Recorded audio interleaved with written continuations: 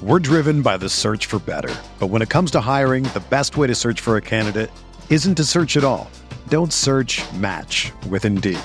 Indeed is your matching and hiring platform with over 350 million global monthly visitors, according to Indeed data, and a matching engine that helps you find quality candidates fast. Ditch the busy work. Use Indeed for scheduling, screening, and messaging so you can connect with candidates faster. Leveraging over 140 million qualifications and preferences every day, Indeed's matching engine is constantly learning from your preferences, so the more you use Indeed, the better it gets. Join more than 3.5 million businesses worldwide that use Indeed to hire great talent fast. And listeners of this show will get a $75 sponsored job credit to get your jobs more visibility at Indeed.com/Blue Wire. Just go to Indeed.com/Blue Wire right now and support our show by saying that you heard about Indeed on this podcast. That's Indeed.com/Blue Wire. Terms and conditions apply. Need to hire? You need Indeed. Today's episode is brought to you by Cars.com. With over 2 million vehicles and 50,000 more added every day, Cars.com will match you with the perfect car for you, your budget, your life, your style. And if you're ready to say goodbye to your current car, Cars.com will get you an instant offer to cash it in. Just start by entering your license plate and get matched with a local dealer who will write you the check. So whether you're looking to buy or sell, just go to Cars.com. It's magical.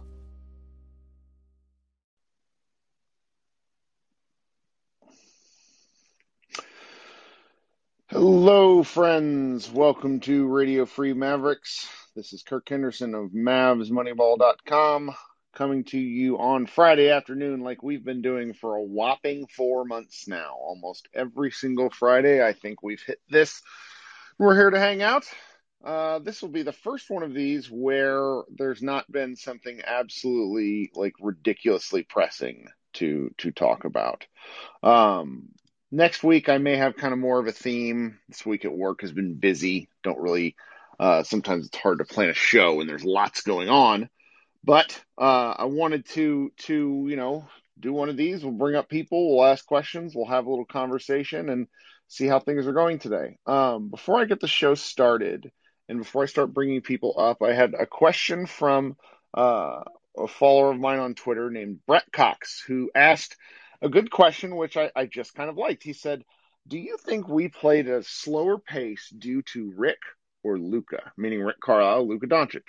If Rick, do you see us lifting the tempo under Kidd? He was a fast break point guard when he played, and I guess it will largely depend on the makeup of the team after free agency. So here's one. This is a fun question because I think that the pace was largely due to one of the things where Rick Carlisle and Luka Doncic absolutely see eye to eye on. Luka's very effective when he runs, but I also think Luka is not yet at the point in his life where he understands that he needs to be in absolutely incredible shape.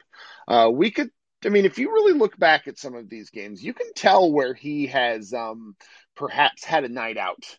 The game before, the Memphis late season game, really stands out, where they were all at that brewery the night before. He just didn't look great. And pace is one of the few things that Luka can absolutely control. And I think Carlisle agreed because they would run a specific motion or play, and that allowed Rick to have a little input, Luka to maybe hear him or not. And that was the thing that they kind of saw eye to eye on. So I think that is very interesting. In the chat, Brantley notes that Slovenia has been playing very fast in the qualifiers, though not against great defense.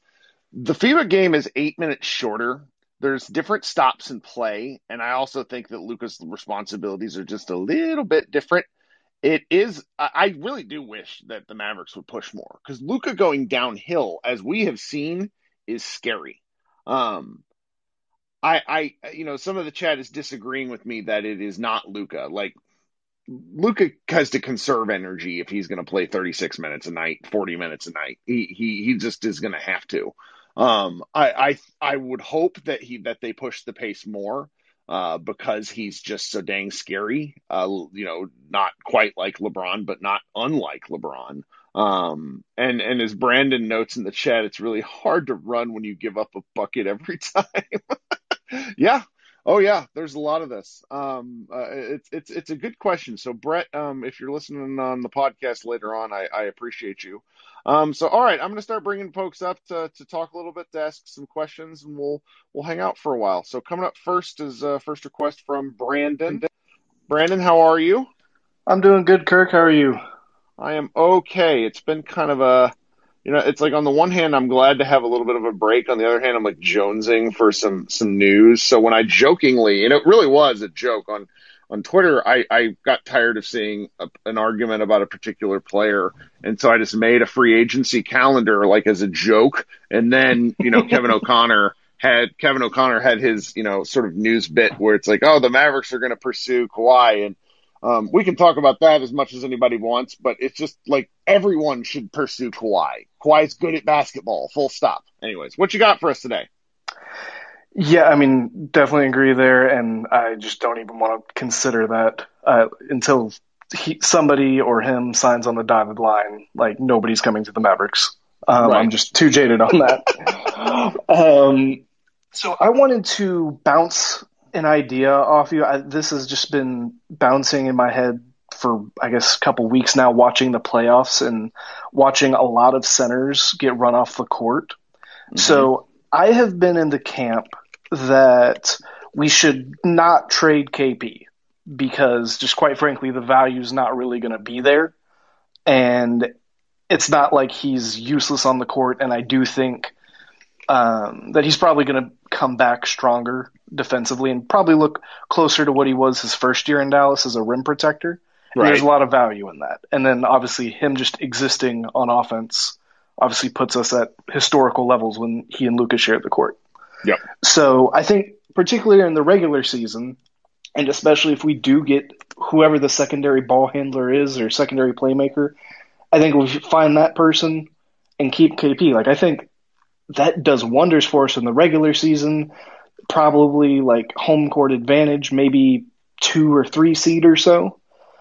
My worry, now that I've been watching the playoffs more and more, is in the playoffs, because we're going to run, I mean, you never know who you run into, but there's going to be at least one, possibly multiple teams who are going to be good at small ball. Like, that's just a fact now. You go back the past 5 years, there's always at least somebody who is, whether it's the Clippers next year or somebody else. And as we've seen, even in kind of our best case optimistic scenario, KP comes back, good rim protector, kind of does what he did on offense this year. He still can't take advantage of those switches. So if there's a small ball team that we go against, probably a similar result, what we saw this year, he's much more limited offensively. But even if he comes back defensively, like we just saw Rudy Gobert, who is your prototypical rim protecting and does a lot better in space than KP does. Mm-hmm. He got ran off the court. And Utah was not willing to bench their max level center or their max contract center. And I don't think we would either. And again, similar to Gobert, he's not going to punish them on the offensive end. So it's not like a Jokic situation where, yeah, you're giving up a bunch of points, but you're getting a whole bunch more on offense.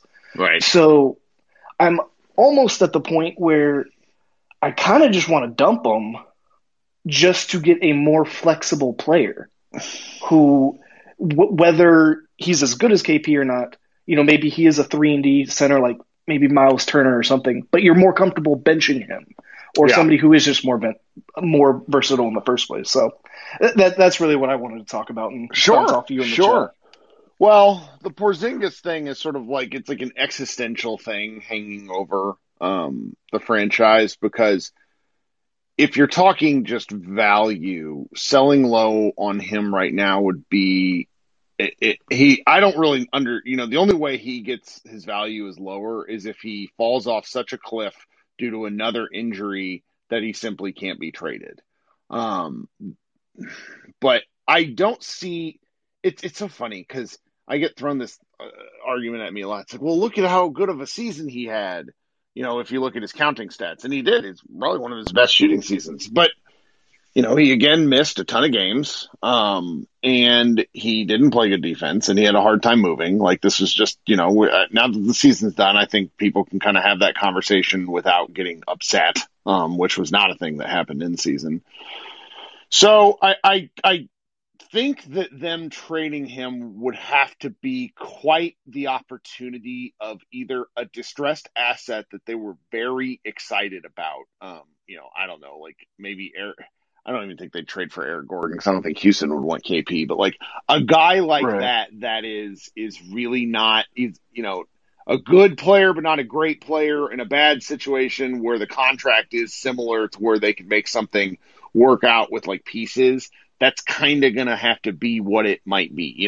A lot of us are hoping for like, oh, maybe they can get a draft asset. Like when you look at what the Golden State Warriors are seeing with some of, they have pick 7 and pick 14, and, they might be able to go get Pascal Siakam, who had kind of a rough season, but is at the moment has a more recent track record of, if not like probably doesn't have KP's ceiling, but has much, is just kind of a more functional, actual basketball player instead of an idea. KP is just so much of what the KP discussion revolves around, of like what he could be or what he once was for an 8-game stretch. Like the highs and lows of Porzingis are just all over the map. So it makes like discussing him very difficult, particularly, in season when I just become like an all in out a lunatic with him. But I think I agree with you that I don't foresee them trading him unless it's just the perfect storm. Like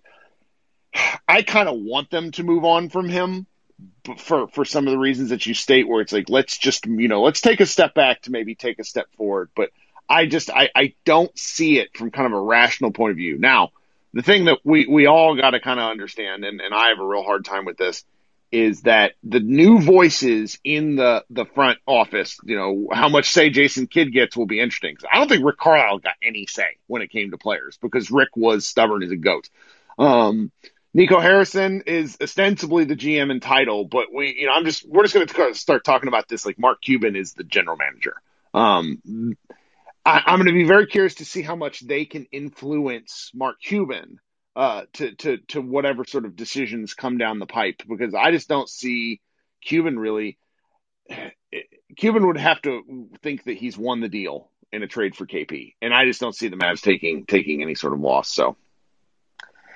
Yeah, you know what? You're probably right on that last part with Cuban thinking that he has to win it. I'm just hoping, I guess, for like a franchise like the Kings, who just aren't good at being a franchise, possibly making like a stupid decision. Oh, it's funny. There's a guy. God, what's it? The Kings Herald is kind of the new independent blog that formed, and one of my friends there, Greg Wissinger. He and I joke back and forth about this, but he even mentioned to me once where he's just like, I just wonder if this is something that their newish front office would do in order to make a splash.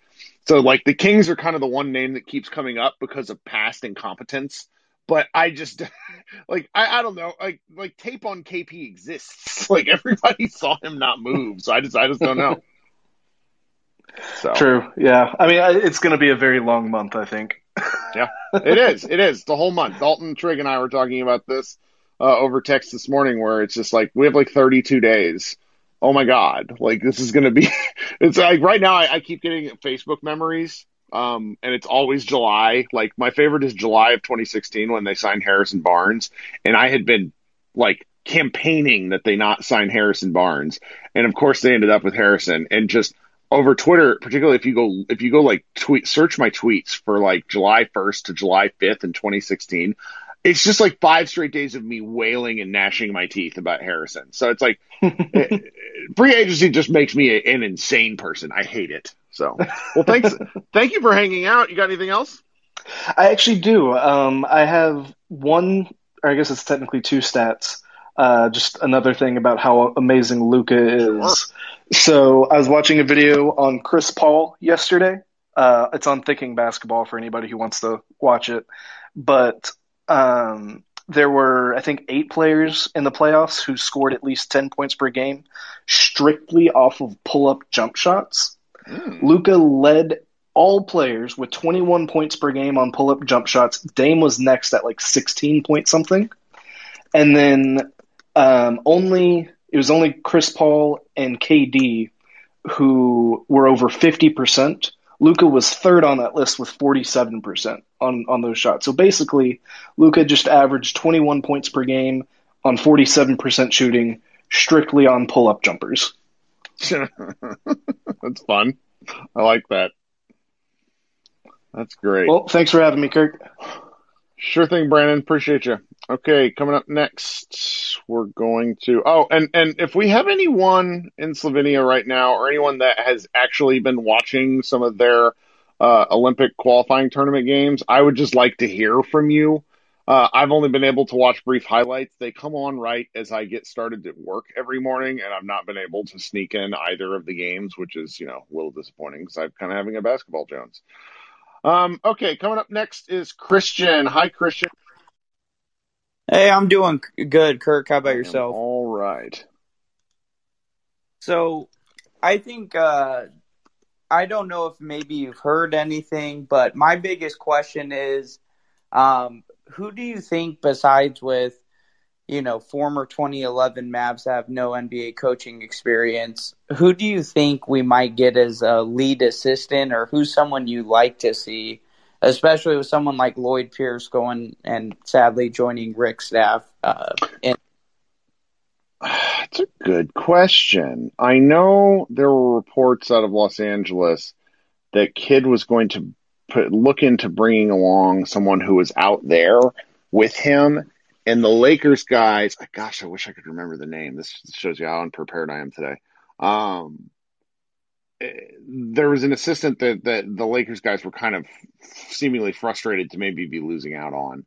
I don't know, because like Rick just had kind of not like a parade, but there was a new guy every 3 or 4 years with Rick in charge. Like there was one guy, Caleb something or other, like he was a smaller guy. I remember seeing him at Summer League, and it's difficult because every coaching staff is very different. The 2011 coaching staff was obviously very talented looking back in hindsight, and the roles that those coaches play, it's very difficult to know because they're not allowed to talk to the media.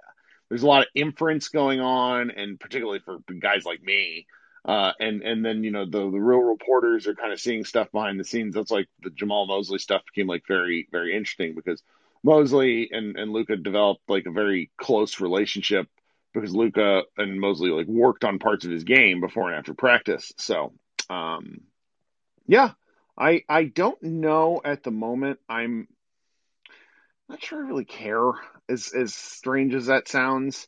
I'm so like I'm going to try not to talk about it because people don't want to hear me just constantly like wail, talking about wailing and gnashing of teeth, about Kidd that I just kind of want to see him stand on his own 2 feet for a while. Like Hollinger excoriated the Kidd side today in one piece that he put out, which I thought was very interesting. But we'll see. Yeah, I mean, I found that a way. We have a month till free agency, and then once I saw the Kawhi stuff, I think this is something I can at least get interested in without kind of going insane. With, is Kawhi going to come here, and what are we going to do, and then the inevitable disappointment. So I hope we were at least able to bring some veteran lead assistant, or I would love to keep Jamal Mosley. I just don't think that's happening, and I do think he deserves a head role. So I'm sure Mosley is like super super duper gone. It's gotten to the point, and none of this is reported. This is just like stuff that, like, I talked to all kinds of people, and like sometimes rumors like spring up out of like whole cloth. And I'm not really like I don't know if Mosley was ever considered. I feel like that the Mosley stuff was put out into the void because Cuban and co likely, if we go through the timeline, Tim Cato's article dropped on a Monday. everybody noted, or McMahon or Stein, one of the two noted that Donnie had either turned in his resignation or him and Cuban had agreed to part ways Sunday. And that was, I think Tim Cato's article sped up their timeline. Like this was already in process, but it was maybe not the order that Cuban wanted to have everything happen. And I think they had a groundwork for a fair amount of what ended up happening. It was just, getting sides to come to agreements.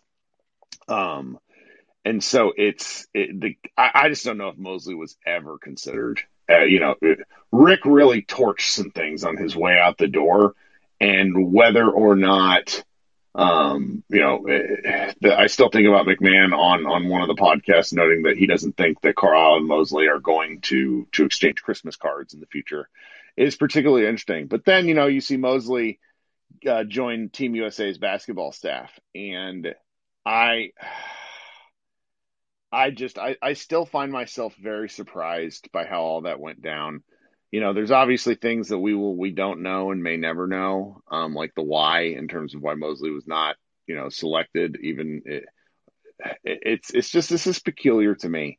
But as Dalton has yelled at me, it's kind of time to turn the page, because it's not like kid's going to go away anytime soon. So here's who we've got. That's what the only thing that it kind of sucks, and I know I've talked with some people that other fans that feel the same way. Like, it seemed like it was a nice parting of the ways at the beginning. Like it makes sense to move on for both sides, but the way I'll always appreciate Rick for bringing that title in 2011, but it's really left kind of a sour taste in my mouth the way that he went out the way he did, and just frustrating. And Indiana went from one dick head coach to another dick head coach, so we'll see how that goes. I think they'll actually do great at the beginning, but we'll see. But appreciate it. Sure. Nick in the chat asks if Luka will be salty if Mosley leaves.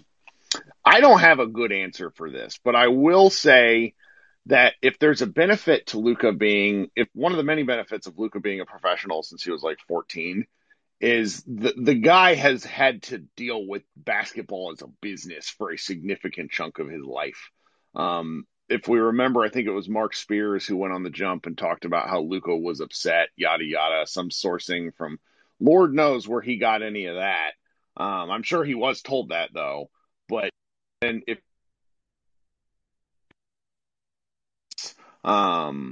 from who was it? It was over in Slovenia, like the national team press conference. When he talks about Donnie, it's like he's not mad. He doesn't sound disappointed. He just is like, hell, this is a thing that happens. I'm disappointed, but it wasn't like fury. It wasn't, I'm sure it's probably along the lines of that where he likes Mosley as a person, and whether it would change him accepting $200 million is not going to happen. But it file under a thing of annoyances, it's so easy to read into those kinds of things. I don't know about you guys, but I thought about Tim Cato's the anecdote that he led his story with about Luka yelling at Haralabov for like a long time.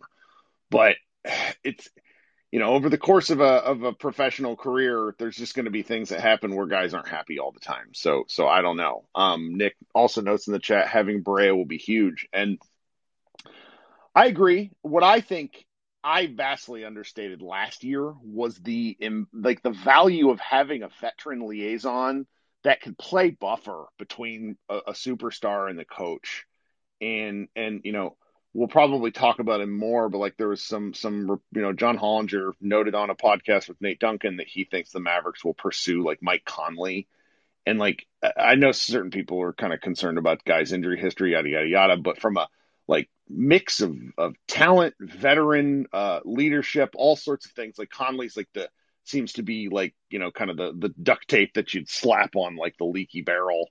I don't know if it would ever happen, but I just like the concept, I think, is having guys in this team that can work a little better, because this Mavericks team was just so damn volatile. It was a lot of fun because when they were like high, they were incredibly high. When they were low, they were through the ground. So, it was, they just need some balance because the NBA season is just too long. 82 games is a lot. and it's you can never get too high or too low because otherwise you kind of run things out. All right, coming up next, I think I had Manuel. What's going on? Are you there? Audio going to work for you? Oh, there we go. How are you? Can you hear me? Yep. Awesome. Hi, Kirk. How you doing? I'm okay. Thanks for joining. Okay, so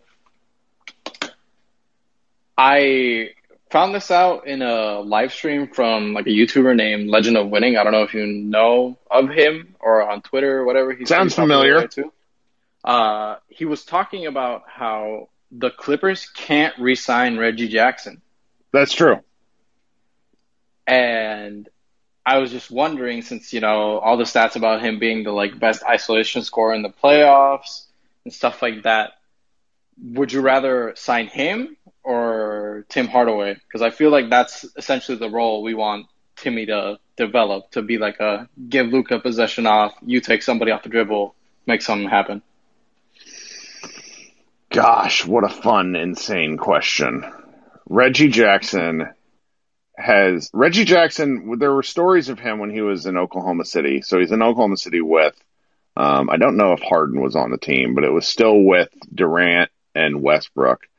And Reggie Jackson thought he was the best player on that team. Now, that was years ago. He went to Detroit. He's kind of been out in the wilderness. He's had some time. I'm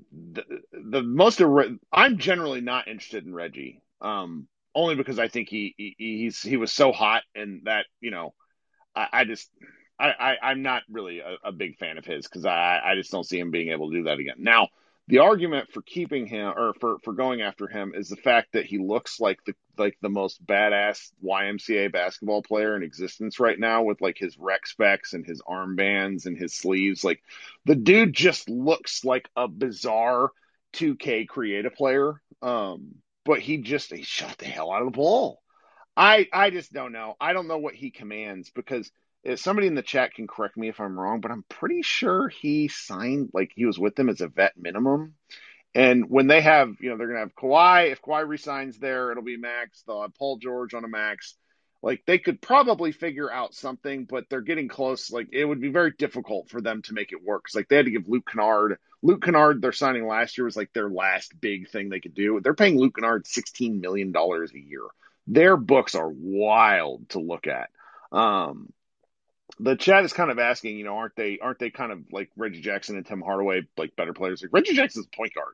Reggie Jackson can pass. He doesn't pass, but that's kind of a different deal what we're talking about. I don't foresee. I don't know. They need that kind of ball handler, like that secondary ball handler distributor. I don't know if he fits the role. I have a hard time seeing it, but free agency is admittedly probably my weakest part. Like, I just have a hard time coming up with trades and analysis. I know which players I like and I don't like, but I don't know if that really would work. So, yeah. What else you got? Yeah, Put that on mute. I agree with you on most of your points. I would agree with you on most of your points. Reggie, I was a really like, why do the Clippers have Reggie Jackson? He was like terrible in Detroit and stuff like that. Right. Hey, you're cutting out pretty bad, Rich or Manuel. I am also like fearful that somebody's gonna fall for their bait, and he might never have a performance like this ever again. And he's just been like insanely hot for. Is it better now? Yeah, you're better now. Okay. Then I was just like saying, like, if this is like a hot streak and some other team falls for the bait, because the Clippers, I don't think they can re-sign him unless he like takes a huge pay cut. Like, if he signs like a 2-year, $10 million contract, they can do it. But he is not worth $5 million a year. He is definitely gonna get a bag of like upwards of $10 million from any team in the league, honestly. Right. Oh, he's gonna be such an interesting note, because someone in the chat noted Knicks legend Jerome James. I can't remember what the guy's deal was when he signed it, but he had like a 6-game stretch for the Knicks, and they signed him to some $30 million deal, and the dude just never, ever played anything like those 6 games ever again. But at least, Jackson was he's a pretty good player at one point. It's just that he never seemed to know his role. And I don't know. Like, he was he was one of like a litany of guys in the Clippers who was sort of they hoped that one guy would go off in a given game, and they often just had those performances. Like, their shooting outliers were incredible, and he was a big part of that. I think the guy shot close to 50% from 3 for a significant chunk of the playoffs. Like, he was good, but I just don't see it. Well, thank you. Do you got anything else for us? No, I think that's it. Just wanted to ask, like how you said in the beginning, the insane question. Oh, I love it. No, this is what the next month is going to be. It's just like talking about hypotheticals where and then like wading through the difference between, like news versus opinion. Like John Hollinger saying, I think the Mavericks are going to go after Mike Conley is different than I have heard the Mavericks are going after Mike Conley. So like, we're just going to, that's why I hate free agency, because it turns us all into insane people. So it's fun though. All right. Well, thank you for hanging out. Thank you. Mm-hmm. Appreciate you. All right. Coming up next, Jordan. How are you, Jordan? Hey, Kirk. How you doing? I'm good. What's going on today? Well, I just want to start off by saying that Josh Green should start, as pretty much everybody should know by now. So that's my first thing about the offseason, is I think that we should prioritize Josh Green. But if we're going to bring in somebody who would start over him, I do have a list for wings that I think we could look for. I'm personally thinking I would like Lonzo or Duncan Robinson. But they're both restricted, so that makes it a little complicated. Sure. So if we're not looking at restricted free agents, it gets very hard to find somebody in that shooting guard / if we want to do a point guard and move Luka up to shooting guard position. Right. So the ones that I'm looking at are Norm Powell, Evan Fournier, keeping Tim Hardaway, and then also signing Victor Oladipo, because I don't think we would have to give up Tim to get Oladipo. I just don't see him commanding a ton First of of all, money. it's Oladipo. Second, I'm just messing. It is Oladipo. Well, but that why his quad injury is terrifying. It detached from the bone. Well, I'm saying that, like, I don't think we'd have to pay him very much, is what I'm saying. I see what you're saying. So I'm thinking we could keep Tim and do Victor because of his injury history. Like, I think we could probably get him for the room exception, which is like $4 million. Yeah, and that it's Xavier's in the chat right now. And I've actually asked him or Matt, one of the two of them, to write kind of a free agency primer, because this will be the first time in 10 years where it's really mattered about what the Mavericks have, because they're, the caps, I don't want to say it didn't matter, 5 years ago, but none of us had come to grips with the facts that the Mavs sucked yet. So, and now they did.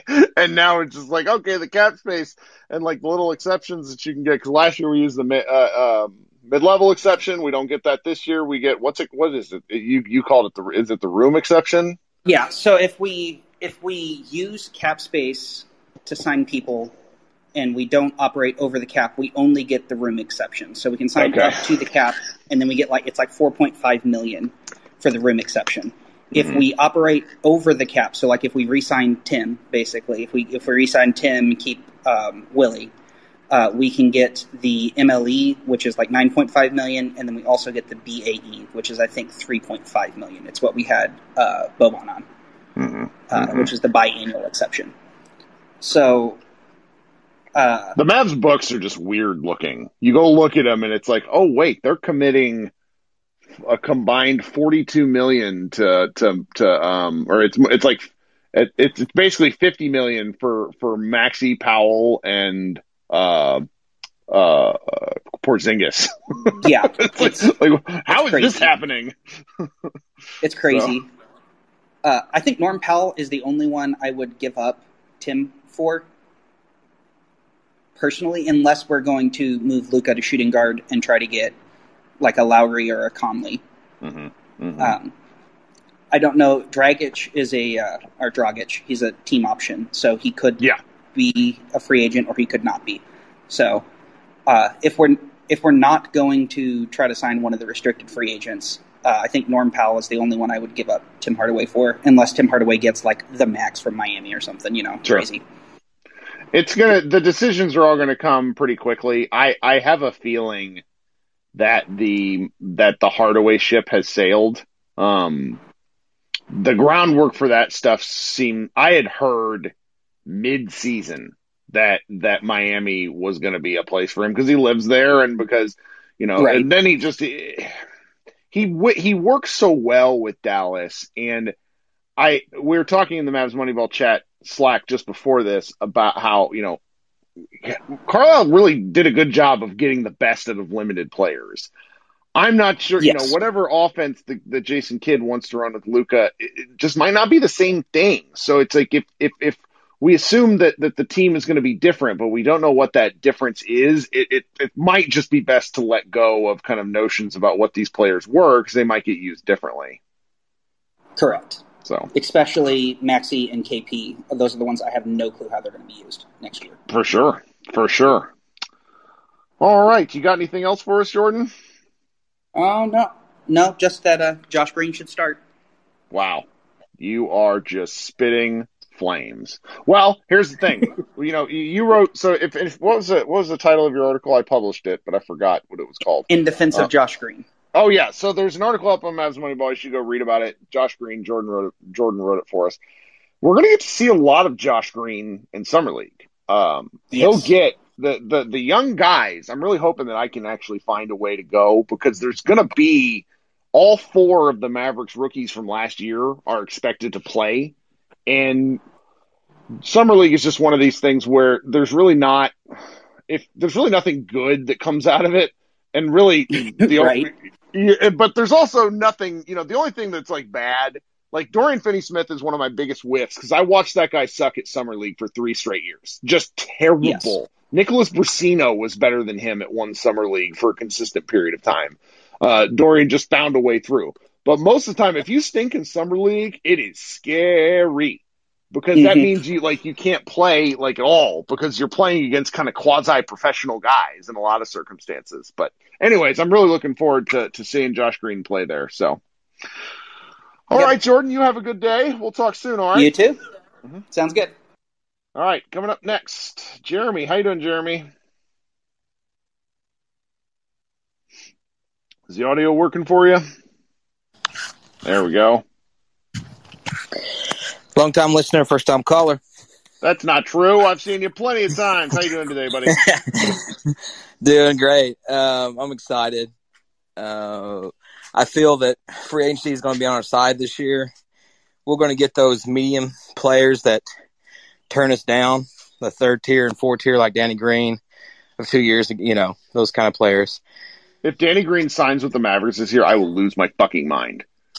Well, I'm not saying sign him this year.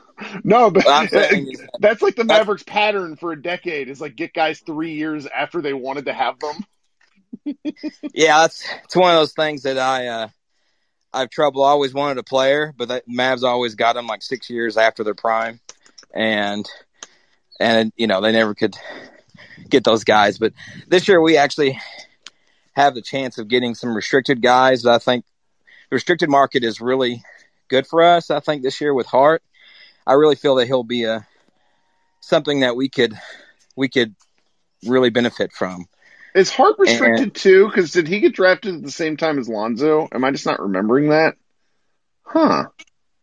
Interesting. So, we could potentially get both if we restricted both of them. It's just Hart, I think, is more attainable. I agree with you. Very much more agree of a with conservative guy. I'd rather go for the mid-tier guys and build our team that way and then collect assets.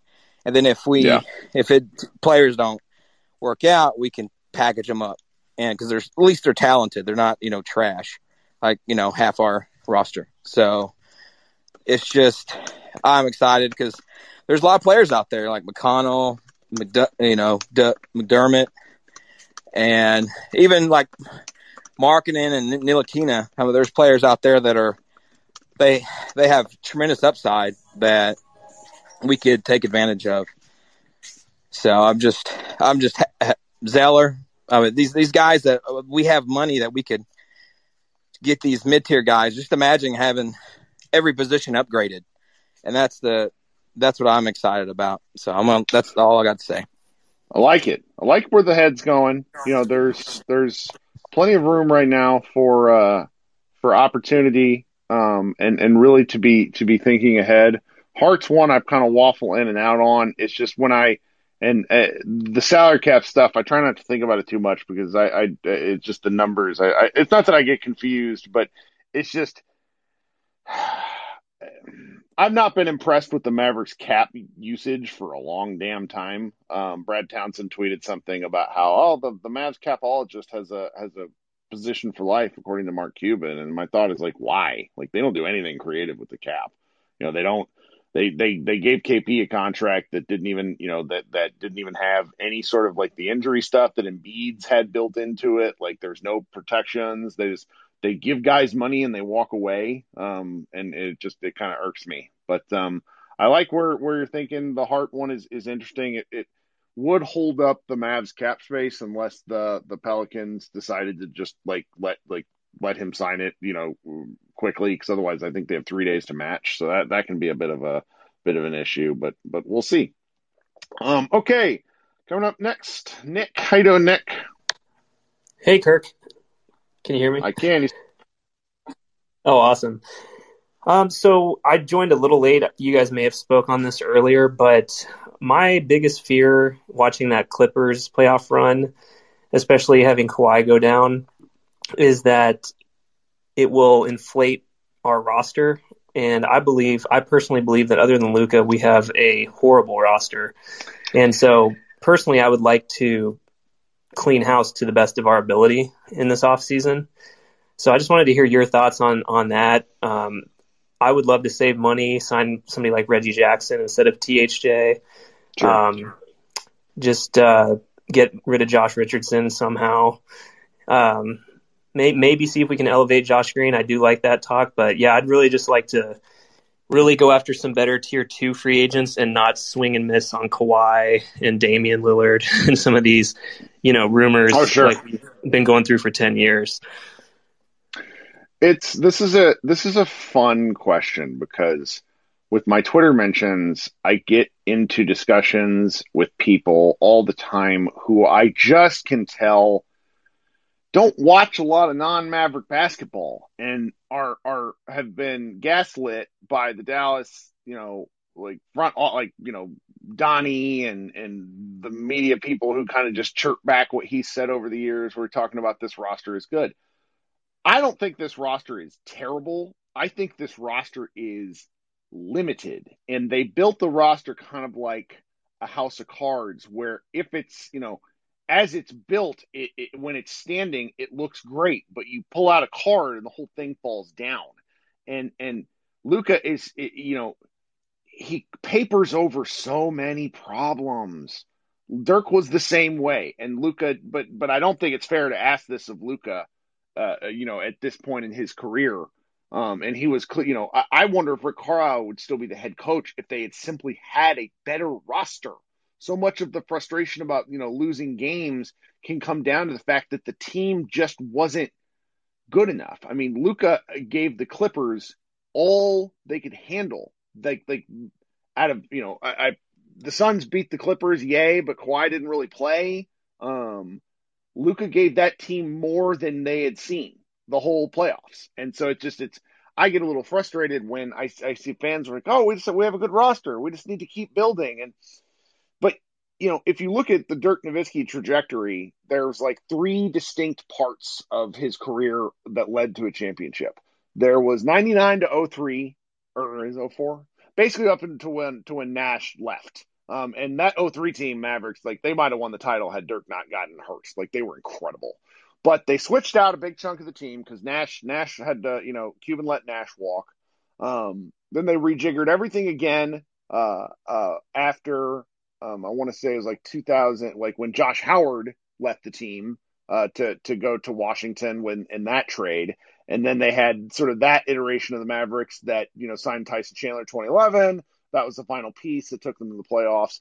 Also, just while it's on my mind, it's incredible how healthy that Mavericks team was in retrospect, because look at all these damn injuries. And oh my God, it just kind of blows my mind. And I think with the Mavericks, with this Luka, as long as Luka's with the franchise, they're going to have to do that sort of thing as well, where they they take a look at the roster, they establish core components, and then they mix and match. And I felt like that because Donnie Nelson either wasn't interested or wasn't able to do kind of the pre-agency stuff, where the Mavericks just entered free agency every year with kind of like a linear plan that never executed properly.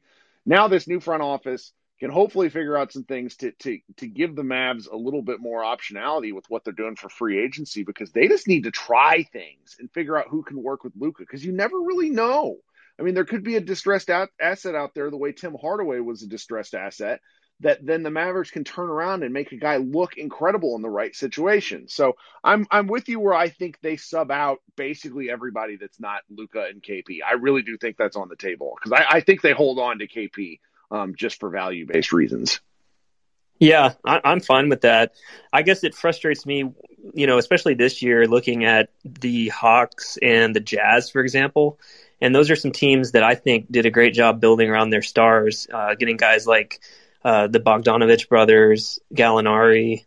The Jazz, they have a lot of good players, but no one that's, other than Mitchell and I guess Rudy Gobert, they've got guys like Clarkson and other people who aren't these tier one top guys. And every single year we get excited about getting a Kawhi Leonard. Sure.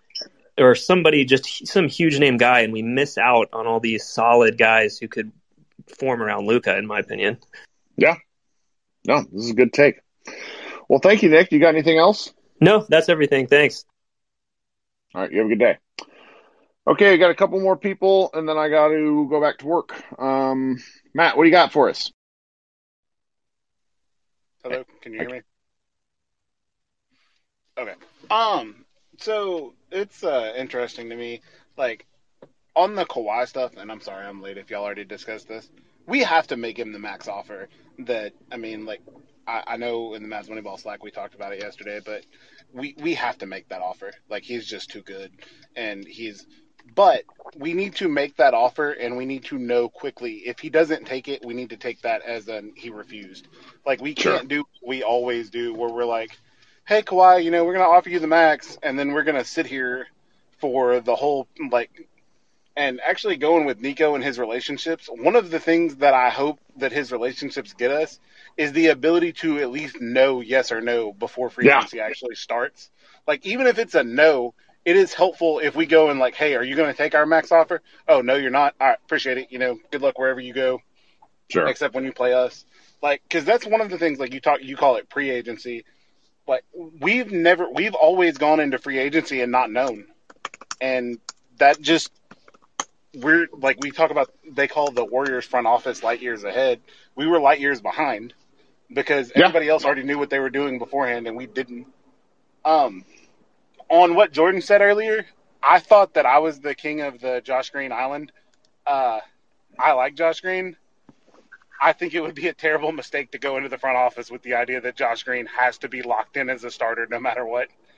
That is a bold take. I appreciate it though, right? It's fun. Yeah, this is the time of year for that kind of. No, I love it. I mean, I'm all about some hot takes and everything. That's just.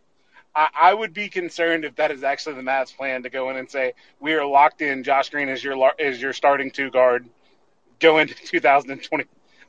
That would be a highly concerning take for me. For sure.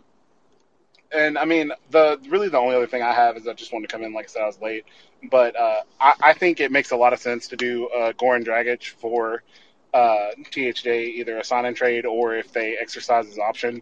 The money should be relatively similar, and it solves the problem. The issue that we have with Tim is that he is a guard. He is not a wing. Even though he is almost wing size, he is a guard, but he is neither a secondary creator nor a good defender.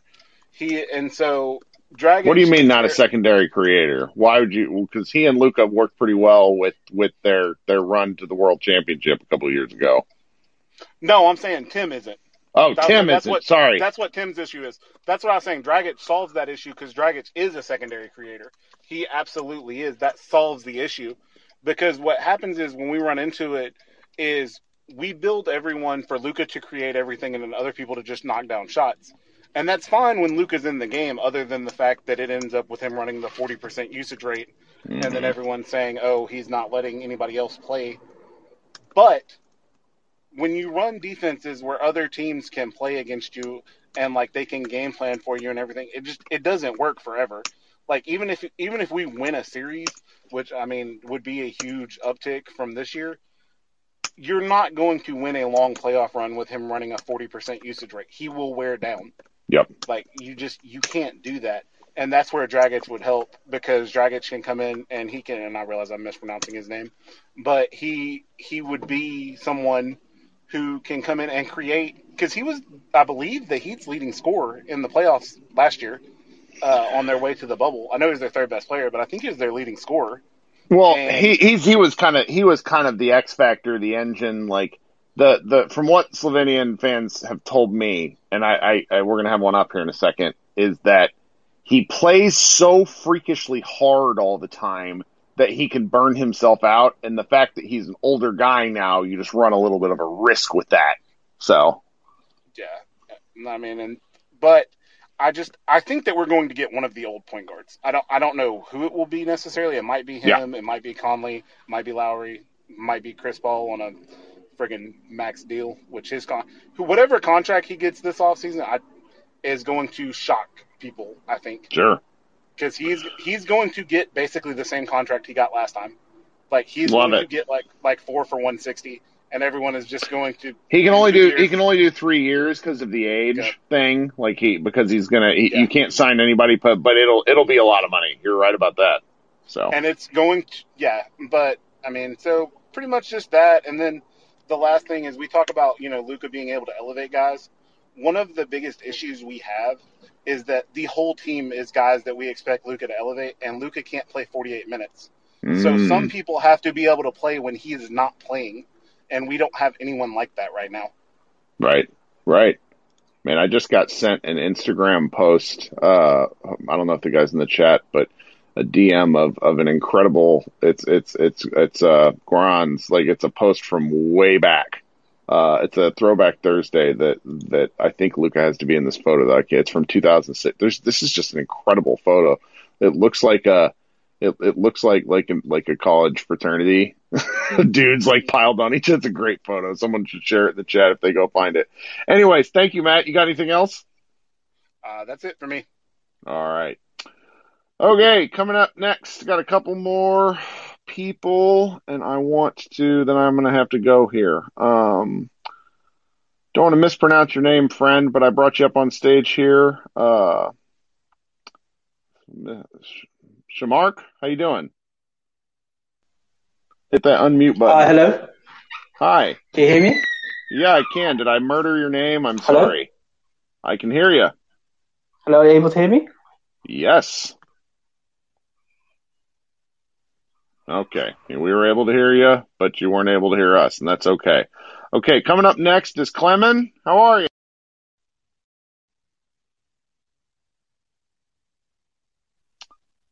Clement, there you go. How are you? Oh, great. Hey, hello. How are you? Great. Thanks for joining us today. So I heard you saying before, wanting to know something about the qualifying games. Yes. Slovenia. Yeah. So, quick, let's say, brief report. So Luka didn't have to play. Actually, he played around 15 minutes, scored 15 points, and Slovenia averaged 150 points in 40 minutes of FIBA basketball. I think that's incredible. So he had a lot of interviews. One which was really important to me was what his coach said, that Luka really loves the team play, and actually in those few minutes makes a lot of impact on other players, so making them really, really better. And you can see it on his eyes. So I'm rolling my eyes all the time listening to the your American national media reports telling about nobody wants to play with Luka and bullshit like that. It's such bullshit. Thank you for bringing that up. Ugh. It's disgusting, if I'm honest. Really, boys that play now in the national team with him, okay, some of them are, let's say, good, let's say, leaders in their team around Europe, but mainly they are average guys. They are playing like crazy. Well, they are playing. The whole team is playing downhill completely, and everybody says Luka is like playing slow. Yeah, sure, but I'm telling you that was a Rick. That was Rick thing for sure. So sure, Luka likes it because he's not athletic, as you said several times. But if he needs to, he can. Believe me, he can. He can. So there was there's a American citizen who I think must have dual citizenship. I can't remember the guy's name. He played at the University of Virginia. Mike Tobey. He had some hilarious post-game quotes after the kind of warm-up, the friendly match against Croatia, I think it was. Yeah, I remember. I was there on this match. So he said that that was the easiest point scored ever in his lifetime. And they had literally one training together. One training. That's how good Luka is. And I'm really glad you brought up some of these media comments, because if we want to have a conversation about how it may not be attractive for a free agent to come play because they're concerned about Luka having the ball a lot, I think that's at least a discussion. But if we're talking pure teammate, getting along, like personality, I guess chemistry maybe is the way to describe it. Like Luka's everybody loves the guy and there's not a bad word I've read about, the closest thing I can think of, and this is just funny to me because I happen to know him, several years ago before he came overseas, when like Marcelino Huertas got into it with him, like in an on-court thing, but that was when they're playing against each other. Like that's a competitive thing. That's not a chemistry issue. Like we've even heard how like Luka and KP don't get along, and I don't know if I believe that. I don't believe that bullshit. I don't believe that bullshit. Really, I don't. It seems so just like. I mean, they might, there's a difference between, maybe wanting to do things differently on the basketball court and actually not liking each other. And there's just some of this stuff that's being said that but they are completely different. They are completely different players. Like you said several times, KP is a guy that overthinks stuff, needs to think, needs to be prepared. Luka is a momentum guy. He plays with heart, with joy. It's completely different type of players. So it's on coach to make this function. Mm-hmm. I would say that for sure. I would just like to go back. One thing you were mentioning before, regarding the Mavs team in general, and this take was from your side told several times. They completely, let's say, Luka surprised them completely. That's it. They knew that they want to draft him. They got him, and then they just got him, and then they didn't know what to do with it. Because our team is completely trash compared to, let's say, not trash, but through athletic point of view, it's not even a close thing compared to Dallas. But the players are different. We have in our team Luka and 4 shooters, including the center. And everybody can shoot the ball, and all the guards and wings can actually dribble. And this makes spacing huge. And the court is way smaller, and you still got completely open shots for everybody involved. I love this. I love this because it's when you look at the NBA, like the Eastern Conference and Western Conference finals, when you look at kind of the rotation players for all 4 of the teams, I guess, because now it's the everybody's, but Clippers, Suns, Hawks, and Bucks. Yeah. Outside of Luka, Tim Hardaway Jr. might be the only player that is in the Mavericks rotation that would crack any of those other 4 teams' rotations. Yeah. It drives me crazy to a degree where we talk about this. But he wouldn't be a starter for sure.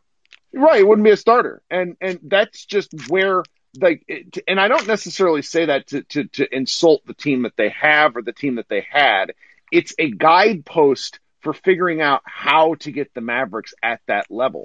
Because I'm going to be thinking about Game 3 in the first round series with the Mavericks this year, and Game 7 for a really long time, because they still almost did the damn thing despite all this. It's wild. We have a lot of promise. It's just they need to execute this offseason and figure out how to make some better players.